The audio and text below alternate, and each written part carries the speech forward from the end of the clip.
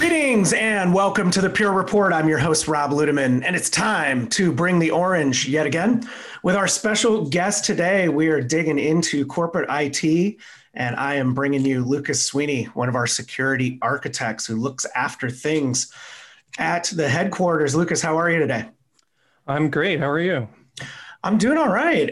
It's been a long time. We've been chatting to try to get you on here because I know you worked with some folks on our team talking about IT operations in general and security. And we just want to kind of flesh that out today. But before we jump into that, why don't you give folks a little bit on your background and experience? I always am interested in hearing about everybody's journey, you know, how they got to where they are today here at Pure.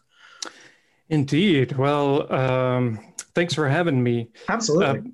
My journey has been a bit of a strange one, unless you're really familiar with the technology space, perhaps. When I first got into my professional career, security wasn't really a thing per se. And in college, there was no security course. I ended up just doing phone tech support for a local internet service provider for my kind of starting point, and just got a lot of practice on all kinds of different technology, learned a bunch of stuff, practice coding. Eventually, I made my way to a local government. I used to work for the county of Monterey. Nice. That's where I had my first security role officially, working as an intrusion analyst and kind of generically a security analyst and doing incident response. Then I moved to the Bay Area, worked for Qualys, a big vulnerability management company, before ending up here finally. And we're glad to have you here. It is interesting that you mentioned kind of when, you know, and we're contemporaries because I finished school in the 90s, a little bit before you, but you're right. Security, I mean, it was out there, but it wasn't the big, huge thing that it is today. And I have, you know, friends and former coworkers who got into security type of roles, you know, in the early 2000s. And that's been their career, right? I mean, they've bounced around. There's just tons of companies. It's a very deep area with a lot of different aspects to it.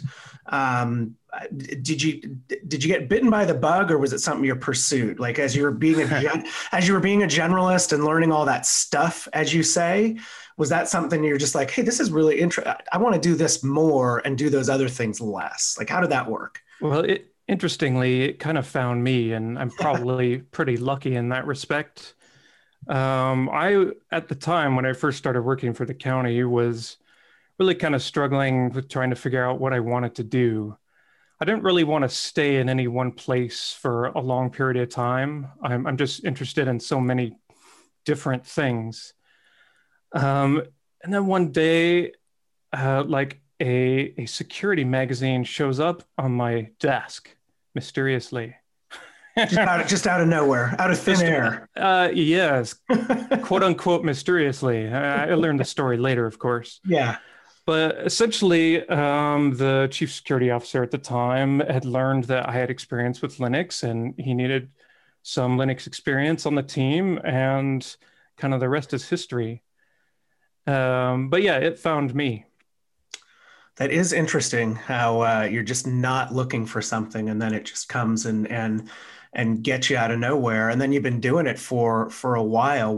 What's changed over that period of time? Like from when you got that magazine and started being Linux security guy, what are the biggest changes? You know, in terms, I mean, is it more threats? Is it just that the technology's evolved? Like what things stand out for you that people may not realize about this space? Kind of the biggest transitions I've seen, I think, would have to be just the use of public clouds. Mm, The whole cloud transition that we're still undergoing, of course, right. and just the scale of things.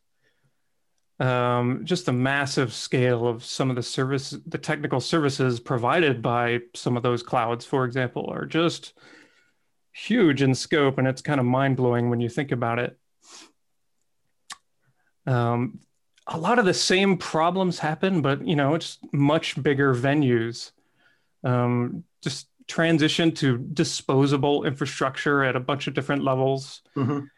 The kind of overall pivot from turning your systems where you kind of think of them as pets, they have pet names, and you want to convert them into cattle now. You want them all to be the same, and you want to do your standard process with them and then toss them away when you're done. From the boutique to the assembly line. Yeah, it really, as an old server guy, we had a lot of ownership about, and the uniqueness of the different products that we were creating and innovating and what we were putting into the microprocessor. Now, this was 25 years ago, right? And so the whole notion of, big hyperscalers just taking things when they break and kind of throwing them away. I mean, they were obviously very early onto that trend, but we're trying to go into them and go, hey, look, we have this really interesting thing. And they're just going, we buy these for $100 each and we run them. And then when they break, we just, we toss them over there and recycle them and kind of moving on. So I'm glad you brought up the pets versus cattle thing. I do love that phrase. And I love to throw it out sometimes and people go, what? I haven't, there's a gal on my team who's a longtime DBA, right? And we used that recently. And she's like, wait a minute, I haven't heard that one before, but you described it very, very accurately, right? Which is you want to treat everything kind of uniformly in nature and have everything be really, distributed, which kind of makes sense. So good changes. How is, and this is maybe an early myth that doesn't hold anymore, but there were early myths around cloud, right? 2010, everything in the whole world was going to be on cloud in 10 years. And as you said, we're not there yet. But there's also kind of a myth that security was challenging in cloud. Still the case? Or I feel like that's been resolved, or there's enough robustness for what people need?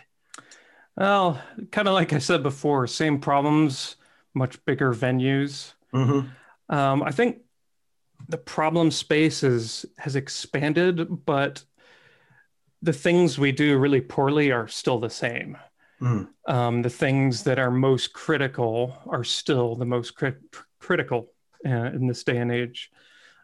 Keeping track of your assets is still critical. If you don't know what's inside your house, how do you know what you're supposed to protect? Yeah.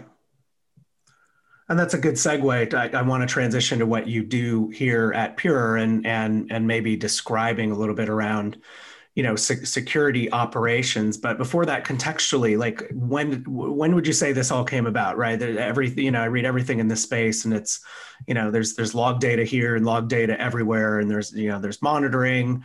Is that like a last 5 years kind of things with the rise of some of these companies that have capitalized on that? And that's kind of what you've jumped on here at Pure. Actually, no, this is, at least for me, this is bread and butter. Okay. I've actually been very kind of fascinated and obsessed with logs since the beginning of my career.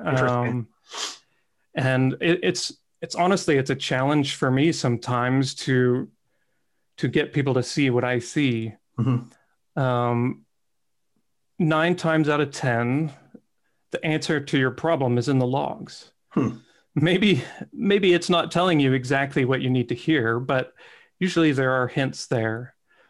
And I've definitely I've had a lot of success with that bread and butter, I guess. Being able to get to resolutions faster with diagnostics. That's essentially what logs are, right? They're telling you something that happened to help you understand, go back to a breakpoint, for instance. It's like breadcrumbs, if you will, in a way. Yeah, absolutely. Right? It's breadcrumbs on a trail that you can see, maybe not ahead of you, but behind you. In a way. And I guess I got a little bit of familiarity with this, with, some of the log data that's used when you do database performance analysis, right? Things like that in my Oracle time. What are you looking for, and how much of this is an art and how much is a science, right? You say 9 times out of 10 that the data is telling you what it's there for, but you probably got to learn you can't just pull up a manual and it says, all right, here's what's actually going on. So how much is art and science, and what are you actually looking for? Like, what causes you to go, oh, there's something we need to go take a look at? Well, I think the big theme here is knowing your environment. Hmm. And kind of what I spoke to before about scale. Um, the basic problem is still the same for me. Like, there's the system is trying to tell me something, and I just need to find it. But the absolute scale of it is phenomenally different. So there was a time in my career where you could, email yourself a report of all the logs for that day, and you could just, read it. But those days are long since past. Yeah. You will have, even in a small organization, potentially gigabytes or tens or hundreds of gigabytes of logs generated by your systems every day or even every hour. So you have to be able to store and parse all of that in order to get kind of the valuable things that you're looking for, to get that sort of that bread, to find that breadcrumb trail that you were talking about. Yeah. Well done bringing that back. Yeah, I don't know. I kind of visualize, where you used to be able to just look at the end of the day. It's kind of like, all right, I'm going to look at a newspaper, and now instead of a newspaper, you're taking on every news site on the internet, right? And Sure. trying to consume exactly what is there. Now, is that just a matter? Your theme here so far is really great, which is scale, right? Everything you're coming back to is just the challenges that we're all dealing with scale. Have you been challenged with the scale problem previously? And let's take it into storage. And maybe, when you operated before, were you dealing with pets, and do you have a cattle situation at Pure? And why do the Pure arrays work better for you in your job? Because obviously we're doing all this on our own, our own kit, which is the cool thing, and why we want to have you here to help people learn how they can do it better. Sure. There's a lot of questions there. Yeah, sorry, I tend to do multi-question, which isn't really fair. But kind of take it at the first one, which is just more the challenge of scale and managing the data on a storage platform. Sure. Well, it used to be I'd have to manually kind of rotate logs and make sure they got compressed, and then make sure the disk didn't fill up. Mm-hmm. And then when you grow in your systems, those problems just each grow, and compressing and um, indexing those logs in another system just takes longer and longer and longer. And then you want either more storage or faster storage. Working with Pure arrays, it just kind of goes for me. I haven't really had any trouble with it. Historically, I have had some trouble with storage In general, yeah.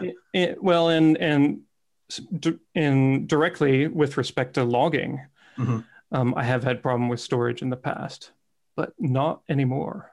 So what then works better for you? I think when we talked prior to this, there were a few things that you notice that matter. I mean, performance being one of them. Everybody wants that, but those are table stakes these days. Although you could talk about it a little bit, but what are those few things that makes it easier for you to not have to worry about storage and when you need to buy more, or dealing with disk? Well, I've got a huge amount of breathing room with the number of IO, the IOPS. And the storage doesn't have to be tuned for the specific job I'm trying to do. The type of disk writes we have to do with logging is usually very consistent, but it can be very bursty. Mm-hmm. I just don't have to care how that impacts my storage. Like I said, it just kind of goes. Which means you get to spend more time actually analyzing logs and not worrying Absolutely. about storage, which is a huge thing. And it's a great message that we have here at Pure, which is, stop worrying about this stuff. Your real job is to go, analyze the data and go find problems and go find security issues. What about Indeed. what about growth, right? Since we're on the topic and we've been on the topic of scale, how would you recommend to other IT professionals, either in similar roles to yours or just in general? I know we've got a lot of, DBA type of folks out there and other roles where data is just kind of growing. How would you recommend they keep up with this? Any tips? Any tricks? Like using APIs? Like, again, that's another long loaded question, but what advice would you give? Well, with log data and security use cases, it's very tempting to say, I want everything and I'll sort it out later. Mm-hmm. And indeed, if you're working at a storage company and you have very high performing and lots of capacity storage, it's very tempting to do so. But you may actually be squandering your own time on the far end doing that. And I mentioned earlier, kind of real quickly, the importance of knowing your environment. Right. You got to know what's important to you to resolve the issues that are kind of common for your environment. Certain data sets, maybe you don't need as much fidelity for as others. Take, for example, I don't know exactly how many companies these days have what's called EDR, endpoint detection and response products, like Carbon Black, for instance. But those products can provide a lot of data about what's happening on your laptops, your endpoints. And you might decide someday that I want to ingest all that data and I'll just sort it out later. Well, that may be orders of magnitude more data than you've ever had to deal with before. So you're going to have to decide, no, maybe I don't need to know each time a process is launched or each time any file on the system has been opened. You may need to kind of slice that up a bit and prioritize. So there are ways to exclude things that are maybe extraneous to what you actually wanted to kind of dig into. Okay, that's an interesting way to limit things. Well, then how do you determine, I mean, dovetailing to that question a little bit, how do you determine what are those things that are important for you? Do you go through that same exercise with the log data that you get here at Pure and just sort of, carve out, all right, I'm going to do a huge ingest, but these other things, I don't really need them. Is that part of your common process as well? Yeah, and there's a certain kind of baseline we want for no matter the source. Mm-hmm. Any important tool, you're going to want to see who's logging into it and who's doing what inside that tool. You could just think of that as an audit trail, I suppose. But beyond that, it's going to be driven by happenstance. I think if you have a security incident and you determine during that incident that you don't have enough information to answer the question, what happened and why, then you may find yourself needing to ingest another log source. Mm-hmm. Or, turning a particular log source up from 5 to 11 or what have you. Right. How these go to 11? I think I got you there. Yeah. I always have to throw some kind of old cult classic movie reference in, and you got it. How important is, and I remember this from doing database performance analysis, how important is it when you get to one of those scenarios to actually analyze the data from a specific period of time, right? Because I know you can pull everything in, you can ingest it, but if there's a period of time, like, isn't it more important to just parse out, okay, we need this hour or this, because otherwise it's just too vast to take on. Does that make sense? Yeah. Normally the way I do this is usually there's an entry point into an investigation. So you have something that happened. Well, what time did that happen? And then you can kind of zoom out a little bit. So what happened during that whole hour, or like an hour before and an hour after that, to kind of gain more context surrounding an event. And so in an investigation, you typically will just kind of zoom out, zoom back in, zoom out again constantly to gain just all the context that you need to determine what happened.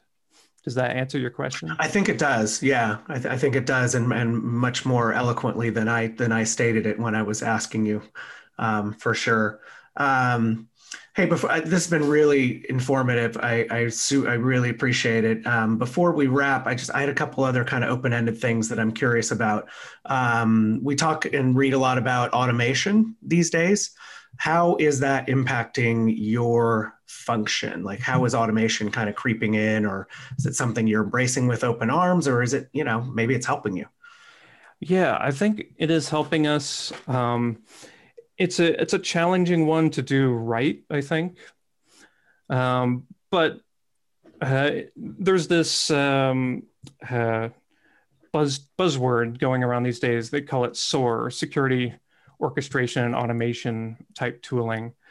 And the use case that's at the top of my head is for dealing with phishing in an automatic way.